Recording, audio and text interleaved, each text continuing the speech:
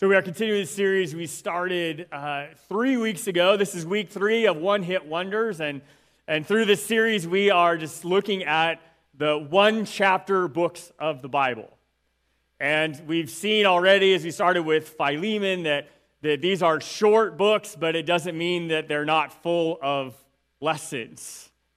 Right? They're in fact so short that oftentimes we skip right over them in Scripture. We don't even know they're there, or think, oh, it's not that important because it's small. But again, they are there for a reason, right? God put them in Scripture for a reason. And so we're spending a couple weeks looking at some of these one-chapter books. Like I said, we started with the book of Philemon, and in that book we learned about the power of redemption.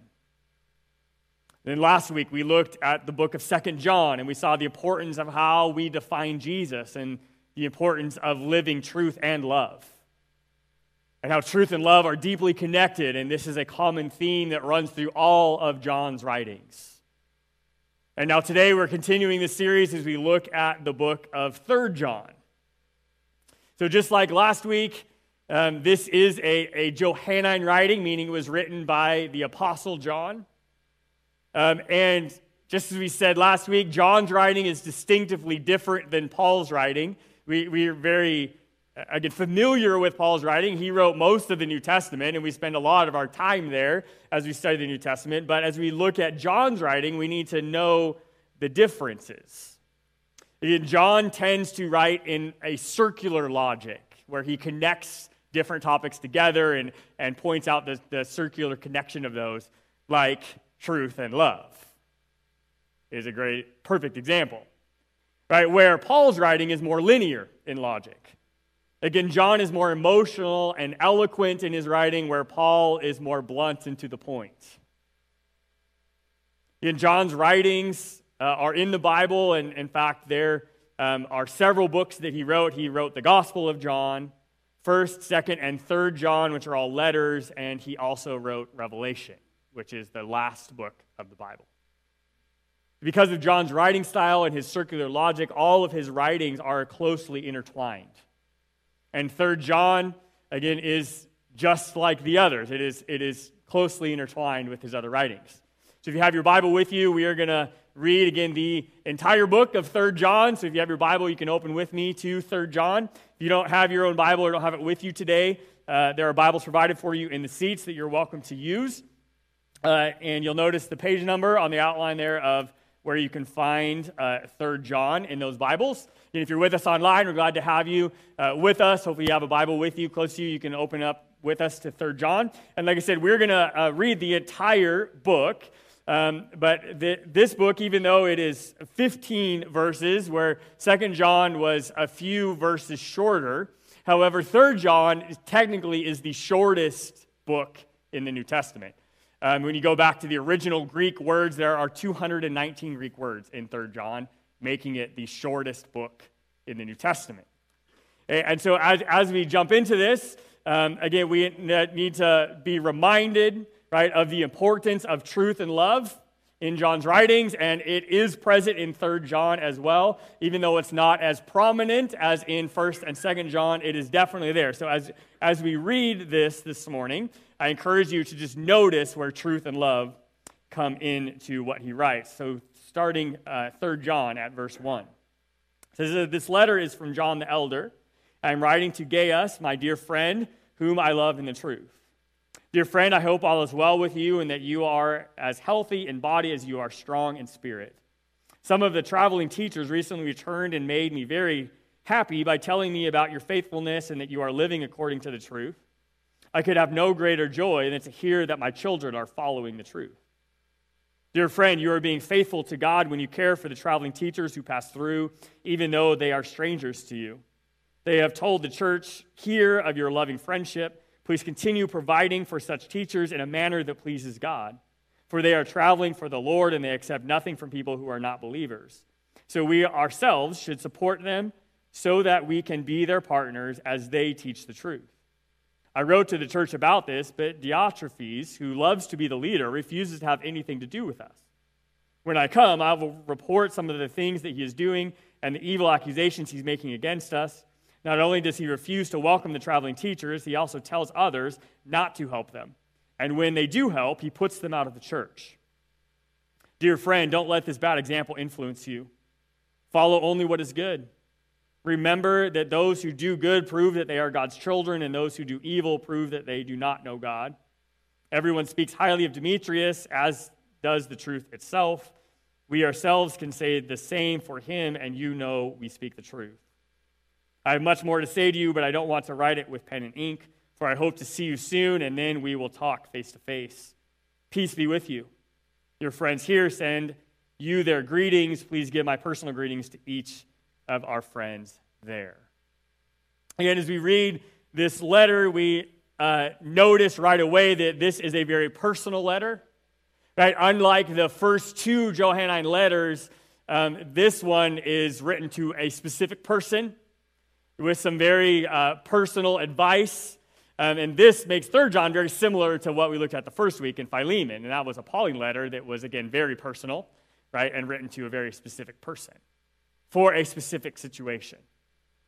Also similar to Philemon, the main intention of this letter is it is a letter of recommendation, right, for a person who is in Christian service. John is writing again to his friend, right, and telling him to welcome him. That notice, though, that letter of recommendation, that recommendation of the person is literally just one very small verse in the entire letter. John says a lot of other things building up to this recommendation. We start off, we see the intro of 3 John, and the first 4 verses are the intro of the letter. Now, 3 John is a unique letter in the fact that it uses very strong theological foundations in its opening. This is not a typical opening to a Greek letter of the time. John comes at this from a very different angle, right, in recommending his friend. But we first come to, at the end of this intro, the probably most famous verse out of 3 John, one that is quoted, one that might even be on a plaque in your house, right? And that is 3 John 1:4. I could have no greater joy than to hear that my children are following the truth. Full disclosure, this is actually on a plaque in my house. Right? If you walk out of our mudroom, as we leave the house, you'll see this verse is on a chalkboard in that room. And for probably obvious reasons. Right? Because I would have no greater joy than to have my 4 kids walk in the truth of Jesus. And yet, as we see that, though, we also see the context of this is not talking about just our kids, right? It's talking about our spiritual kids. Because again, John was not the physical father, right, to Demetrius, right, or to Gaius, but he was the spiritual father of these men. That he had shared his faith with them, he had discipled them, they had grown up under his teachings. Again, he's not speaking to just physical children, but to our spiritual children, right? Which leads us, though, to the very first thing that we need to understand as we dive into this letter, to this theological foundation that John lays, right, in writing to this to recommend his friend. And that is the fact that every follower of Jesus is called to share their faith. Right? Every follower of Jesus is called to share your faith. We as a follower of Jesus, if we are committed to him and to live out his commands, then we should be sharing Jesus with other people. Right? Every believer is called to this mission. Because it's exactly what Jesus told us to do. I mean, his parting words, right? After he died on a cross, after he rose again, after he appeared to the disciples and to hundreds of others, then Jesus passes the baton, right, from his public earthly ministry and passes it to the apostles to start the church and to start spreading the gospel, right, to everyone. And again, his parting words, these are famous words in Matthew 28, 19 and 20. This is known as the Great Commission, right? This is the job description of the church, of everybody who follows Jesus. Therefore, go and make disciples of all nations, baptizing them in the name of the Father, the Son, and the Holy Spirit, and teach these new disciples to obey all the commands I have given you. And be sure of this, I am with you always, even to the end of the age. Again, these are the words of Jesus. right? His commissioning of his followers to spread the gospel, the good news of who he is and the good news of how to be saved. Every believer should have spiritual children. Right? One of the main goals of our faith, right, is to be a disciple of Jesus that helps make other disciples of Jesus. Right? That's what our journey takes us on, our faith journey, right, as we become more and more like Christ every day. And as we cannot help but do, as that happens in our life, we cannot help but share the joy that we have. Right? That the world should be noticing that our lives are different because we are followers of Jesus. In fact, Peter gives us the commission of saying, you don't have to do anything other than live out your faith, and then people will literally ask you where your hope comes from, and then you just tell them it comes from Jesus.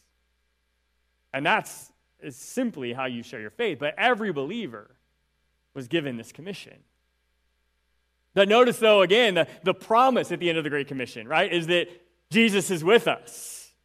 We're not doing it by ourselves, and we're not doing it by our power, right? Because the reality is we cannot save anyone. I can't save anyone. Only Jesus can save. And yet he's with me. He guides us. He guides all of us, right, as we fulfill this commission. And as we look at this fact, I want to remind you of the fact, maybe you've looked at your calendar recently and realized that Easter is 1 month away.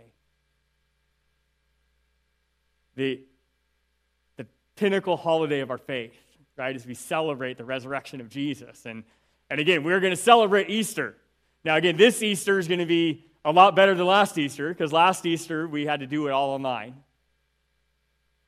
Right? This Easter we get to come together as his church and we get to celebrate, right, the resurrection. But also, I bring this up because to say, remember, this Great Commission is still very true. And in fact, our world and our culture is more hungry for Jesus now than they've ever been in a lot of ways. And the further that the world moves from God's truths, the closer we need to get to Jesus, and the more serious we have to be about sharing Jesus and reaching out. And so, again, I challenge us as a church to say Easter is 1 month away, which means you need to start praying now about who you're going to invite. Who are you going to bring with you on Easter? On Good Friday? Right, on Easter morning? As we celebrate, again, the resurrection of our Savior.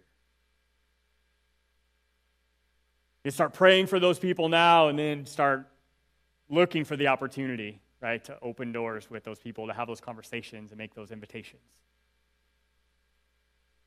As you see this strong theological opening of the letter, John continues this strong theological focus as he lays the foundation for why he's really writing. Again, John kind of beats around the bush a little bit, right, to get to this point of recommending his friend. But we move on to the next section in the letter, which is verses 5 through 8, as John continues his strong theological focus. And he tells us, right, and just reiterates the fact that every follower of Jesus does not have the same role in the community of faith. Right, that there are lots of different roles. And in fact, he describes these different roles within the body of Christ. Right, he describes, obviously starts off that we're all working for the same goal, right? We all have the same commission to spread the gospel to the entire world and to expand God's kingdom, to build God's kingdom, not our own. Right? But then he describes here in this letter about all these different roles that happen within the community of faith to make that happen. Right? He talks about the traveling teachers, but he also talks about, right, the hospitality that comes from the church, right, that supports what they need to fulfill to do. Again, this is not an idea that is just with John's writings. In fact, we see it through all of the New Testament writers. Again, Paul teaches on it the most, and we see in 1 Corinthians chapter 12, verses 4 through 7, where Paul writes, he says, there are different kinds of spiritual gifts, but the same Spirit is the source of them all. There are different kinds of service, but we serve the same Lord, and God works in different ways, but it is the same God who does the work in all of us. A spiritual gift is given to each of us so we can help each other. Right? We all have different gifts. In fact, there are 23 different spiritual gifts described in the New Testament.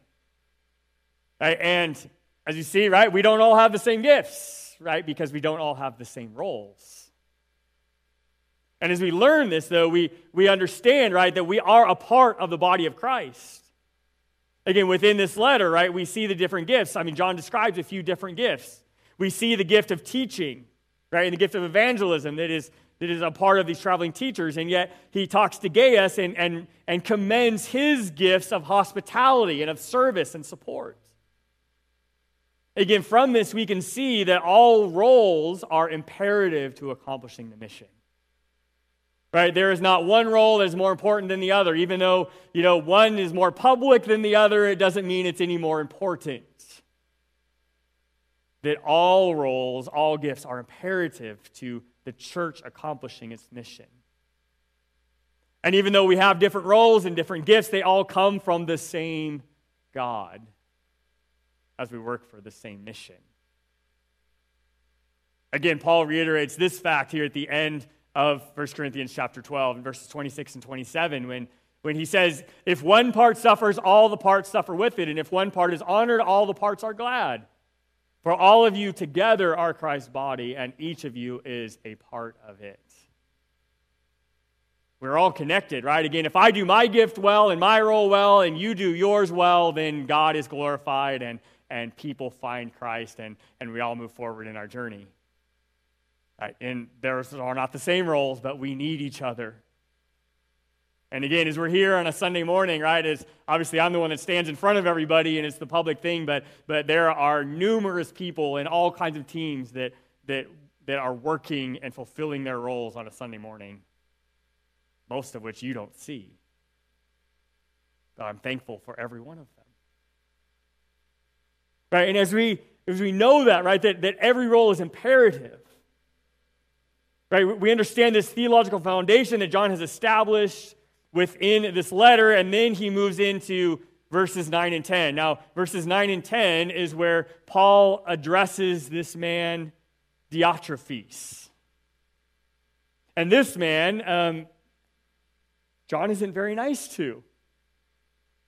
You might have noticed here that in these verses, in verses 9 and 10, that in fact John points out 5 different issues with Diotrephes' actions and leadership. Now again, I'm gonna run through these 5 really quickly. We could spend an entire sermon, probably a couple sermons, on just these 5 points. Okay, but again, what they are here is the first one is that he points out how he loves to be the leader. And again, there's a big difference between loving where God has put you to lead and loving being the leader. Because attitude and ego can take over very quickly.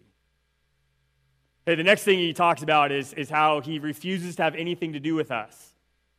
Again, a big red flag of a leader, especially within the church, is if they chase off other leaders. Right? And again, if you go back to Jesus' ministry and how much he talked about unity within the body of Christ. And again, a big red flag would be if a leader is running off other leaders. Number 3 is he talks about these evil accusations he's making against us. Again, gossip, backstabbing, deception, sabotage. These are not terms that should describe the body of Christ. And yet, sometimes they're very true. All right, number 4 is he points out how Diotrephes refuses to welcome the traveling teachers. Again, are we truly on the same team? Are we working on the same mission of expanding God's kingdom? And the 5th one is that how he tells others not to help them, and if they do help, he puts them out of the church. Right, and this obviously creates divisiveness among the body of Christ. Because the reality is that leadership, whether it's good leadership or bad leadership, always affects a lot of people. All right, and John's leadership, as well as Diotrephes' leadership, is affecting other people. There's ripples to their leadership. The irony here in these verses is that Diotrephes seems to have done to John exactly what John taught us to do in 2 John. right? When he talks about establishes false teachers and what we should do again for false teachers and to distance yourself and do that. And it seems that now John's words have been used against him, right, by Diotrephes as he has expelled John and his team from his church. Am I the only one that sees the irony in that? I guess not. But the other interesting thing about here is, is the natural accountability that comes up with that, right? Saying, again, I'm sure John is questioning, am I teaching the truth? Obviously, Diotrephes has concluded that John himself is a false teacher, which is why he's followed that advice of what to do. But the other interesting thing about these verses is what John doesn't say. Because what John doesn't do is John does not label Diotrephes as a false teacher. Now, again, I would think in that moment that's what I'm expecting as I read this description. Right? That John should label him as an antichrist, as a false teacher, and that we should do to him what he's doing to us. But John doesn't say that, which is a huge note to make. And then John finally gets to the real reason for the letter, right, in verse 11, where he says, "Dear friend, don't let this bad example influence you. Follow only what is good. Remember that those who do good prove that they are God's children, and those who do evil prove that they do not know God." And this is, again, the real reason for writing, right, to encourage Gaius, his friend, right, to not follow this bad example and to continue down the road that he's moving on. And John gives Gaius 4 action steps, right, in verses 11 and 12. Now, these are very similar to what he gave in 2 John to the church he wrote to in last week's letter. And again, we could spend a lot of time on these. We're just going to have to run through them quickly. So if you're filling in, get ready to write. Right, here we go. The first action step is to be conscious of what influences you. Right, be conscious of what you're following. Again, he's telling Gaius, don't be influenced by this bad example of leadership, but yet stay on the right path. Which leads to the next one, right? The second thing in verse 11, which is to stay focused on Christ. Again, don't follow this human example of bad leadership, but follow Christ and stay focused on him. Don't stray from what you know, right, about who Christ is. All right, the third is he points out to Gaius that the people's actions will reveal their true intentions. And he says, know this to be true, right? Is again, that remember that those who do good will prove to be God's children, right? And those that do bad will show that they're not. People's actions will reveal their true intentions. What is what they're doing? What does it prove that they're really trying to accomplish? And then the last action step he gives them is to trust Demetrius. Right, which again, then we get to the real reason he wrote, right, is to recommend Demetrius. And notice John takes us on kind of a huge rabbit trail to get there, doesn't he? Right, but the big point here is knowing that there are leaders you can trust. Right, and like I said, this letter is truly a letter of recommendation. I'm telling Gaius, focus and trust the right people. Right, be on your toes. Evaluate different people's leadership. Are they a person that you want to influence your life? Because the reality, if we go back to the standard that John has presented, if they are living truth and love, then it will be proven out in their leadership and in their life and in the fruit that they produce. So as we look at these action steps, the obvious question, right, and challenge for us is, am I living these out in my life? Because the reality is we can find bad leaders all over the place.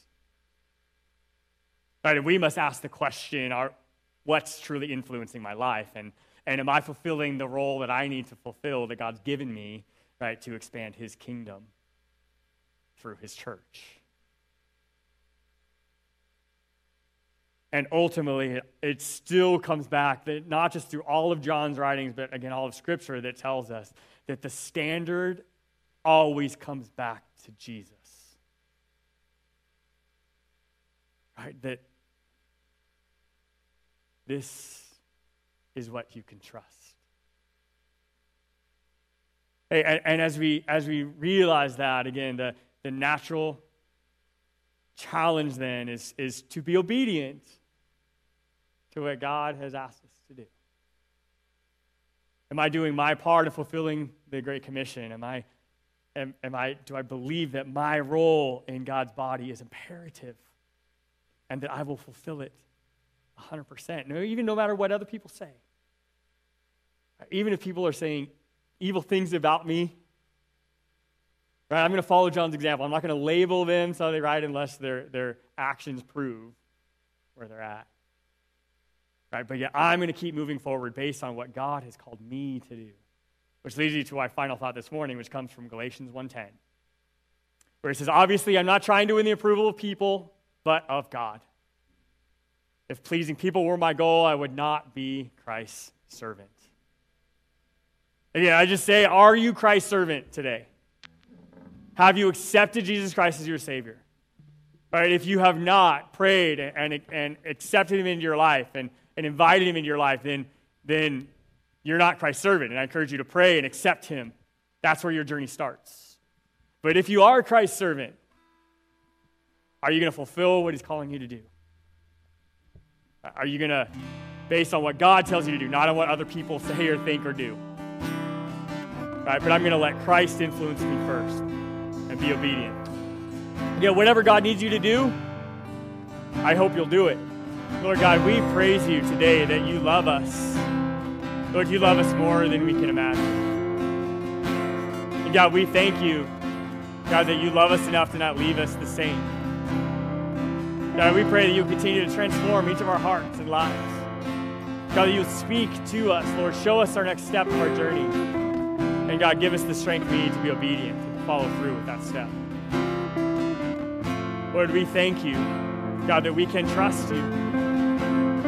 God, that we stay focused on you, that no matter what happens around us, God, it doesn't change who you are. And it doesn't change what you've called us to do as your church. And God, I pray that as we go today, as we go through this next week, even through this next month leading up to Easter, God, that we would shine your light in this world. God, that we would truly be your church. God, that we would be here for each other, hold each other accountable, to lift each other up, to celebrate what you're doing. God, and that we would be your church to this world, God, and showing them who you really are and how much you love them. Lord, guide us as we go this week, as we are obedient to everything you've called us to do. Thank you for being with us, for not leaving us, but Lord, for guiding our steps. Guide us as we go in Jesus' name.